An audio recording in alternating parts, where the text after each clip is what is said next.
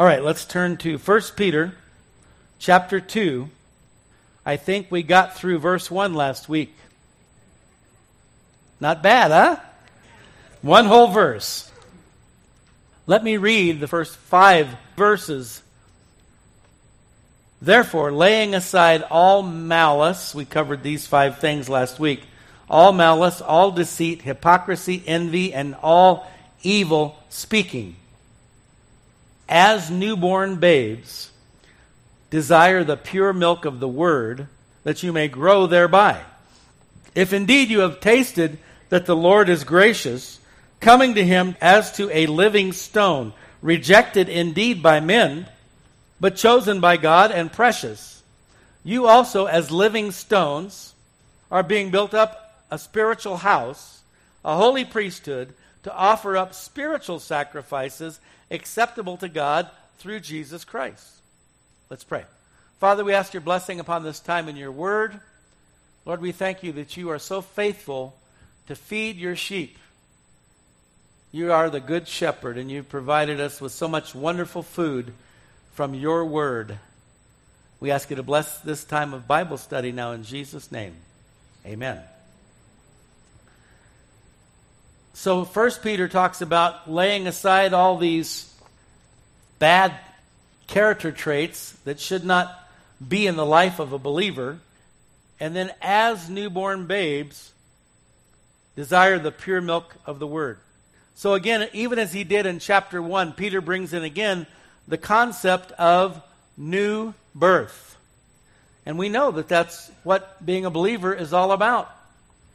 Being born again. We know that that term got kind of diluted and polluted. Unfortunately, it's kind of weird back when Jimmy Carter was running for president, for those of you who are old enough to remember. The big deal with Jimmy Carter was he came out, this is kind of funny, in an interview with Playboy magazine, he came out as a born-again Christian. It's kind of a strange dichotomy, isn't it? Now, as it turned out, I was young then. I'd only voted once or twice before. I was on tour in Australia, and I didn't know anything about absentee ballots. So I didn't get to vote in that election of 1980, I guess it was. 79? 76. That's right. I wasn't in Australia in 1980. 76. So I didn't get to vote. But had I been home and had I voted, even though I grew up in Arizona, and almost everybody in Arizona in the 50s and 60s was a Republican. Now even some of the Republicans aren't Republicans, but that's another story. And so, my family had always voted Republican, but I was going to vote for Jimmy Carter because he was born again. And as a naive young believer, I took everybody and everything at face value. Oh, wow, that's awesome. He's a Christian. I'm going to vote for him. It's not quite that simple. How many of you know that? We won't even talk about how many times we've been burned by people who claim to be Christians, right? I'm not slamming Christians. I love Christians. I am one. And the Bible says love hopes all things, believes all things. 1 Corinthians 13. Endures all things. And I've always taken the approach in life that we should give each other the benefit of the doubt. I think that's biblical. Oftentimes we're way too quick to judge. We are to give each other the benefit of the doubt. Jesus said, be as wise as serpents and as gentle as doves, right? So we've got to blend our naivety and gullibility with some wisdom. The new birth. So anyway, after Jimmy Carter made a big deal out of being born again, and then there were a number of Christian evangelistic campaigns focusing in. Like all of a sudden, born again's a new term. Nobody ever heard of it before. And then there were actually, I don't know if you guys remember this, there became this big controversy between people in the more mainstream, mainline churches and your more evangelical, non-denominational charismatics. And some people would say, I'm a Christian, but I'm not one of those born-againers. Do you remember that? There were actually people saying that. I'm a Christian, but I'm not one of those born-againers. Well, wait a minute. Jesus said, you must be born again. So to say you're a Christian, but you're not a born-againer, That doesn't work. But somehow this negative connotation became attached to the idea of being, I'm born again, brother, are you? But Peter here once again brings up the concept of the new birth. The idea that in Christ we've been born anew and afresh. Jesus said you can't even see the kingdom of God or enter the kingdom of God unless you've been born again. New birth. The old birth, the physical birth, doesn't hold up or stand up when you stand before God. You see, God dwells in unapproachable light. God is a fiery God. How many of you have read the Bible and you realize that fire is associated with God throughout the Scriptures? So guess what? If you're going to hang out with God, you've got to be inflammable. These bodies are not inflammable. How many of you know that? How many of you ever burned yourself on a stove or a pot, pan, barbecue, lighter, matches? These bodies are not inflammable. We're going to be getting a new inflammable body which will allow us to dwell in the presence of God. But the first step or first phase towards getting your new inflammable, flame-proof body is to be born again. See, first comes the new birth, the spiritual birth, and then when we see Jesus face to face, we will receive our immortal, eternal, glorified, imperishable, incorruptible bodies, invincible. Here's another interesting strategy. As we approach the last of the last days, how many of you believe that's where we are? If you don't, that's okay. But it's encouraging to see how many do. All of a sudden, there's this massive... Now, there have been superhero movies in the past, but nothing compared with what we're seeing today. And you see, part of the end times strategy on the part of the dark side is to get the younger generations in particular so enamored, so mesmerized by all this superhero, superhuman stuff. Make no mistake, folks, this is not speculation or theory. This is a fact. We know about all the stuff that's going on in the world of robotics, right? Microchips, DNA experimentation, genetic modifications. I mean, there's so much going on out there. I mean, we are this close. In fact, I think it's already happened. People getting implants, brain implants, microchips, cyborgs. We're right there. Anybody here today who doesn't believe it, I'm sorry, but you're really not in touch with what's going on in the world. It's a fact. And so they are brainwashing the younger generations to accept these things as good, normal, and wow, you too can be superhuman if you take our chip, if you let us modify your DNA and so forth.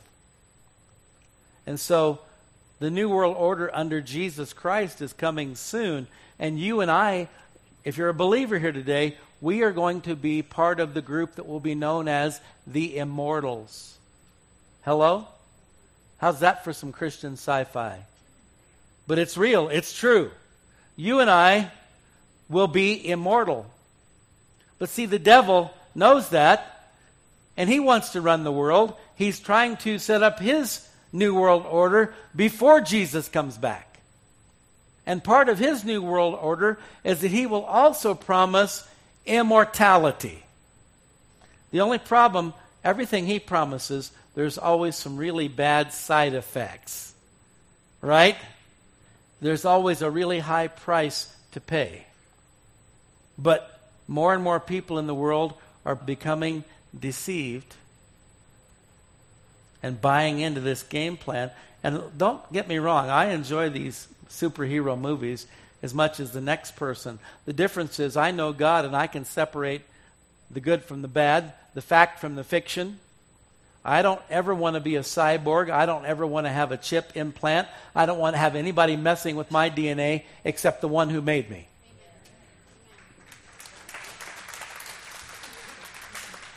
But the problem is you've got literally millions and perhaps even billions of people all over the world watching this stuff, and they don't know God, and they are preparing to embrace Satan and his earthly representative, the Antichrist, as their God.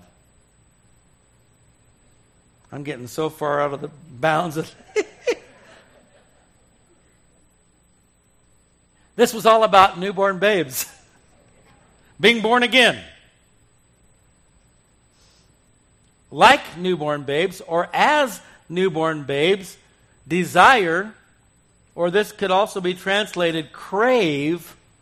Any of you here know what a craving is like? Especially ladies that have had babies. They tend to crave really weird stuff like pickles and ice cream, right? Desire or crave the pure milk of the Word. And so, last week we saw, lay aside all malice, deceit, hypocrisy, envy, and all evil speaking. Instead of our fleshly evil desires, craving those things, they're to be replaced with a desire for what? The Word of God. And yet, more and more, in so many churches, we see the craving or the desire for the Word of God being tamped down in favor of, remember my new favorite phrase? That doesn't make me feel good. See the eyebrows? That doesn't make me feel good. Oh, we're not going to get into these heavy doctrines that offend people and divide people. We want to talk about nice things, sweet things, pleasant things. Well, let me just propose this to you. And again, there's nothing wrong with this. If you only come to church on Sunday, I'm just glad you're here. But if you only go to church on Sunday, now maybe you listen to Christian radio all day, every day, and that can be scary in and of itself. Or Christian TV. There's a lot of stuff out there that you really shouldn't be listening to. But maybe you don't. Maybe you have a very busy life. You spend a lot of hours at work and so forth. I know a guy, mid-30s, 5 kids, works all day, comes home, eats dinner, works on his house, goes to bed, gets up and does it all over again. Hardly even has any time to spend with his family. And there's a lot of people like that out there. But here's my point. In day-to-day life, as you're out there interacting in the world, maybe you're watching TV, maybe you're listening to something on the radio other than Christian radio. And I'm not judging you for that either. I like oldies and all that stuff. But we are bombarded, and all the fake news, CNN, NBC, ABC, CBS, MSNBC, and all. There's a lot of interesting acronyms for those channels. My point is this. The majority of people, including many believers, are being lied to almost every waking moment of every day. Do you realize that? Do you realize that? I don't care where you go. You go to school, public school. I guarantee you're being lied to. You're being taught evolution.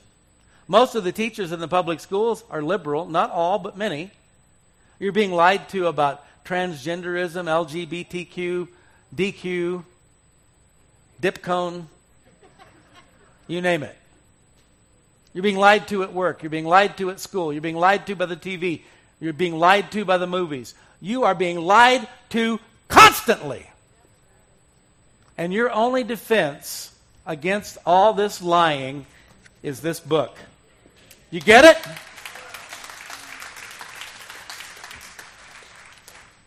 You're even being lied to by your family and friends. Because none of us are perfect. We've all sinned and come short of the glory of God. Everywhere there's only one person that will not lie to you, and that's God. And so Peter says, just like a newborn baby, what's their number one focus? Eating. Eating. And my daughter's most recent grandson that she's given us, Weston, who's a year old next month, he hardly ever sleeps. But he eats. And he eats a lot. Peter says that's how we're to be as believers. Desiring, craving, crave, to call for as a gratification.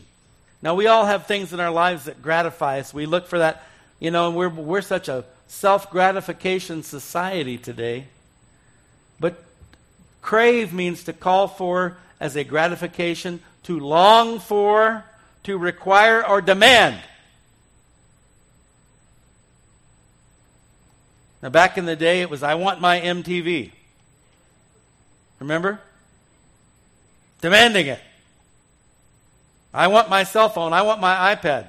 I mean, today you take these things away from kids and they go into a heroin withdrawal. They go into cold sweats. They start shaking. They have seizures. Why aren't you laughing? It's true, though. Demand it. I want my Bible. I want the Word of God. Why isn't there more people in the church saying that, craving that? Why aren't people standing up and saying, Pastor, I'm not really interested in your funny jokes or your stories. I want to hear the Scriptures. I want to hear the Scriptures.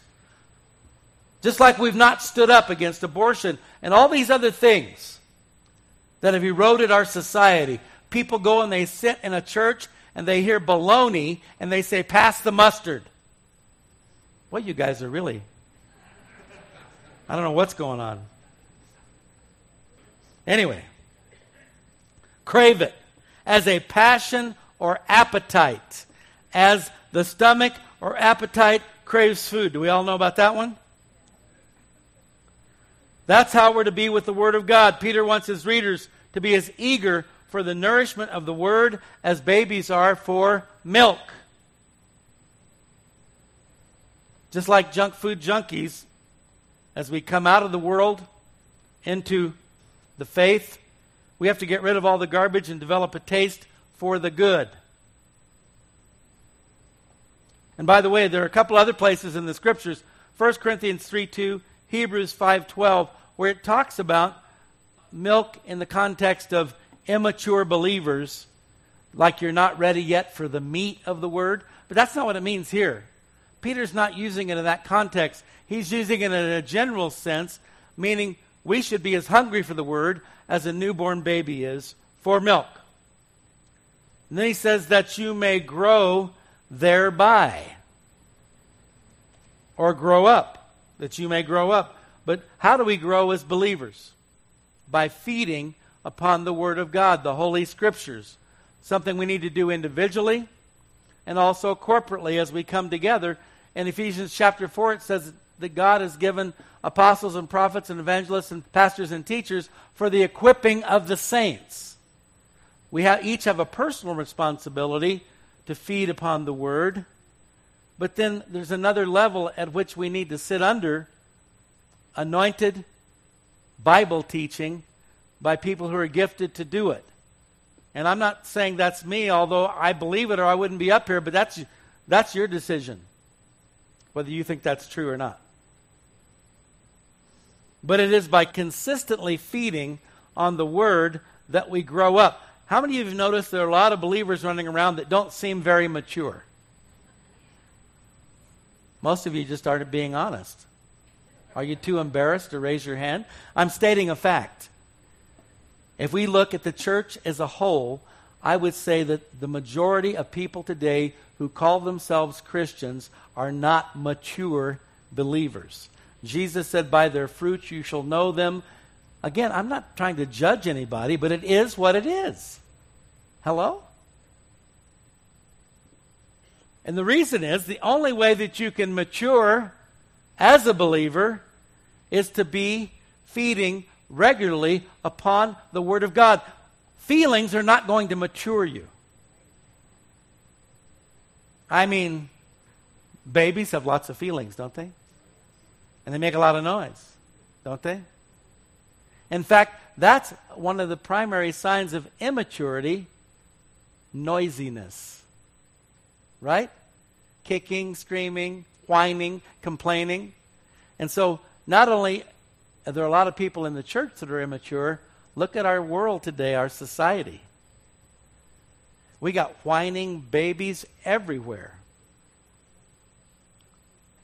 And we also are a nation that's turned our back on God and removed Bibles from the schools, removed prayer from the schools. And when you remove the solid foundation of Judeo-Christianity, you get a bunch of immature, whining, spoiled brats.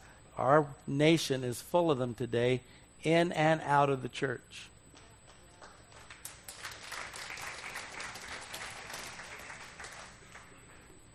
And that's the kind of talk that gets me in trouble. I'm sorry, can't help it. By the way, an interesting thought. The opposite of growth is not stunting. We could say, well, if you don't feed on the Word, your growth will be stunted. No. I would say, we have the Midget Believers Fellowship meeting over here on Friday. Dwarfs for the deity. I would say the opposite of growth, because in order to grow, you've got to feed, and you don't feed, then what is the result of that? It's death, that's right. If we don't feed on the Word, it's just not a matter of, you're just a big baby in Christ. I'll change my diaper. It's crazy. Oh my gosh. There was a girl on the internet, grown woman basically, living life as a baby. She lived in a giant playpen, wore a diaper, and her boyfriend would feed her. I mean, there's some crazy stuff going on out there, folks. Well, you know what happens when you push God away? We don't want you anymore, God. We don't believe in you. You don't exist. We evolved. We're just animals. You start acting like it. That's exactly what happens. If a baby doesn't eat, I know I ought to feed him, but just don't feel like it. I guess he probably won't grow very well. No, he'll do more than not grow very well. What will happen? He'll die. And then you have zombie apocalypse. You have dead people walking around. And we've got that too. I've been saying for a number of years that all this obsession with zombies, TV programs, movies, it is prophetic. It is absolutely prophetic. Because that is what's coming, is a zombie apocalypse. And a lot of people are already there. For a number of reasons. That you may grow thereby in your salvation. That's interesting. So we have salvation at the point that we receive Christ. At the very moment, it's instantaneous. You're born again. You're saved. But Peter says we need to grow up in our salvation. Now, how many of you are parents here today? A lot. I know. It doesn't matter if your kids are little, small, grown, whatever. Parents, grandparents. Often, what do we do? Because kids grow so fast, we buy clothes and shoes that are a little too big, right? So that they can grow into them, right? Growing into our salvation. And so really, God lays out quite an agenda for us as believers, more than we can possibly know or understand or comprehend at the beginning, but He set out these spiritual clothes for us to wear that we need to grow into. God has given us the position in Christ of being saved and set free from sin and death, ultimately to be made perfect, but we must grow into these spiritual clothes day by day. Make sense? Now, what happens if you get these clothes and you don't grow into them? They're baggy, saggy, you're going to trip all over them. There was a movie with Tom Hanks called Big. It's one of these movies where the kid wants to be an adult. He doesn't want to wait. Any of you remember being like that? I want to grow. I can't wait to grow up. Sometimes people lie about their age because they want to be older than they really are. And then you get older and you wish to God you were younger again. So it happens. He gets his wish. He's an adult, He's got suit and tie, and he gets all this stuff happens. But at the end of the movie, he realizes, no, I'm not ready for this. I want to be a kid again. So all the magic hocus pocus takes place. And as he's walking away, while he's an adult, he gets a girlfriend. And she falls in love with him because of his childlike qualities. Because even though he's got the body of a man, he still thinks like a kid. I can relate to that. Okay. But at the end of the movie, as he gets his wish and he becomes a child again, he's walking away and he slowly starts shrinking down. And the clothes just get bigger and bigger and bigger till they're just hanging off of him, you know. We're called to grow up into our salvation. Philippians 2:12, therefore, my beloved, as you have always obeyed, not as in my presence only, but now much more in my absence, work out your own salvation with fear and trembling.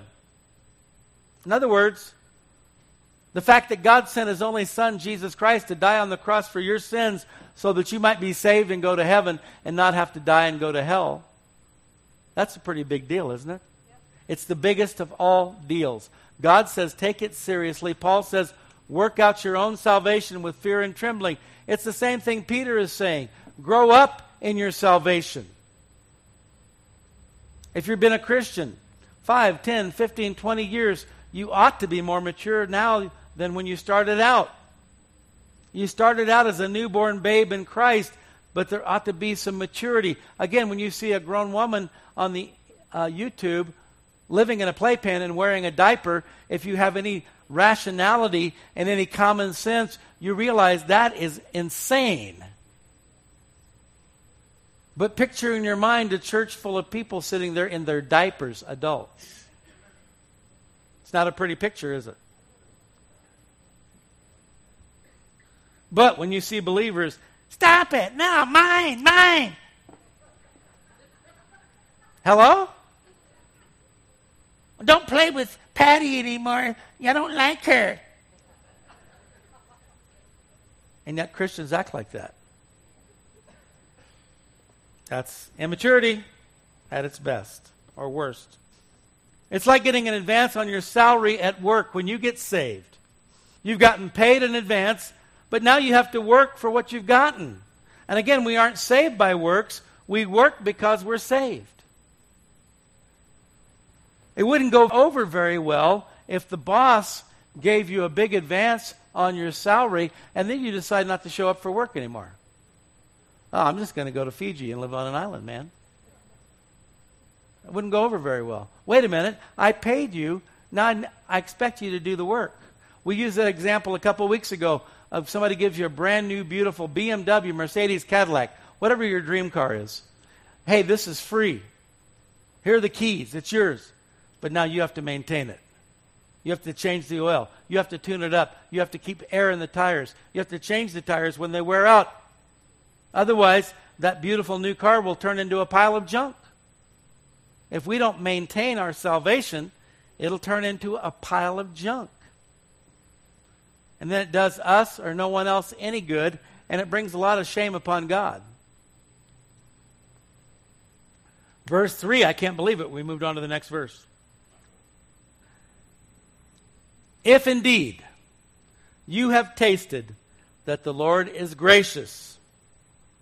If. Now this can also be translated since. That's probably the better translation. Since you've tasted. Because he's speaking to people who've been born again. They've been converted, so obviously they've tasted that the Lord is gracious. Psalms 34:8, some of my favorite scriptures. Oh, taste and see that the Lord is good. Blessed is the man who trusts in him. Oh, that we could get more people to just taste and see. Oh, no, I don't want any of this Jesus stuff. Right? Come on, man. Taste and see the Lord is good. Right? If you've tasted, you know.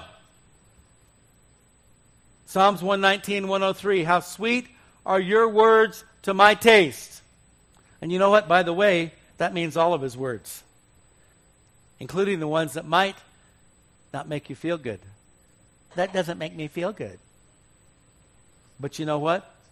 All of his words are sweet. Because they are life. How sweet are your words to my taste. sweeter than honey to my mouth. That's the impact the Word of God should have on you as a believer.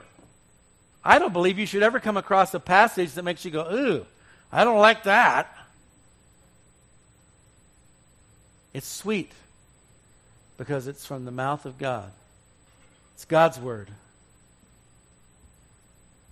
If indeed you have tasted that the Lord is gracious or good. Peter says, now that you know how awesome God and His Word are, let that newfound hunger for spiritual food keep you moving on toward maturity in Christ. Have you ever tasted something so good that you just wanted more and more? That's how we're supposed to be with the Word of God, with God and His Word. Now that you've tasted that the Lord is gracious. Now, you probably noticed this, but when you are sick, your sense of taste is greatly diminished. You ever noticed? Have you ever been sick and you're really craving? We talked about craving, didn't we?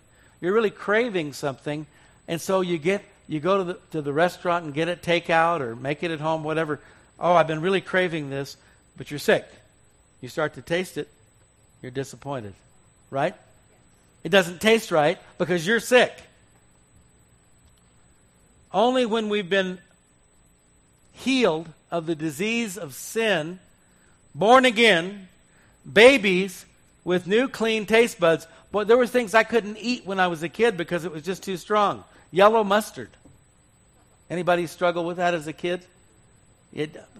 My mouth was sensitive. I couldn't handle yellow mustard, certain things like that. And other things I did not like the taste of. I didn't like tomatoes as a kid. I could eat like spaghetti, something like that. But tomatoes, sliced tomatoes, no way, Jose. Peas, yuck. I still don't like peas, except in certain situations. If you mix them up with some mashed potatoes and other things. But you know what I'm talking about? Things that you found not palatable. But newborn babies, they have these clean taste buds. And taste everything. And then we can begin to really taste the things of God. So when people have a, quote, bad taste in their mouth about God or the Bible or Christianity, it's because they need new taste buds. They need to be born again. In 3 verses now, Peter has moved us from the fleshly attitudes of the unconverted heart to the peaceful position of newborn babies, restfully feeding upon and enjoying the wonderful spiritual food found in God's Word and in God Himself. So, here's what I would say to you. Take the time to enjoy it. To enjoy the milk of the Word. Feeding upon God's Word. Cultivating a desire and a taste for it. Because this is the only area in your life where it's okay to act like a big baby. Craving that milk of the Word. Okay? Let's stand. Father God, we thank You for the new birth. Lord, help us to realize how significant, how important, how serious it is that You have sent Your only Son to die on the cross for our sins, that He paid the price for our sins. He died in our place so that we might be forgiven, washed in the blood of the Lamb, cleansed from every sin, born again, thereby able to partake of Your Word, to crave it, to desire it, to enjoy it, and to grow because of it. Father, wherever anyone here today is at, You know each heart, You know each mind. Lord, we're all at different places in our spiritual growth. Some are farther along than others. But Lord, You love each one of us, and You desire to help us continue on that pathway to spiritual maturity. But Lord, it starts with being born again. So I pray if there's even one person here today that cannot say with a certainty that they are born again, that they're a child of God, that I pray that today You would draw them to Yourself, that they would make a profession of faith in Christ as their own personal Lord and Savior. And Father, for others who do know You, but maybe they feel like they've kind of drifted off the path, and they haven't been experiencing the spiritual growth lately that they should be. They haven't been working out their own salvation with fear and trembling. We thank you that you're a God of forgiveness, mercy, grace, fresh starts, new beginnings, and second chances. And I pray that anyone here today that's desiring a second chance, a fresh start with you, that they would come today and pray and just let you do a new work in their life. Father, you know each heart. You know where everyone's coming from today. Pray that no one would leave disappointed, but anyone and everyone who needs prayer and ministry today would come and receive from you in these closing moments. We pray this in Jesus' name. Amen.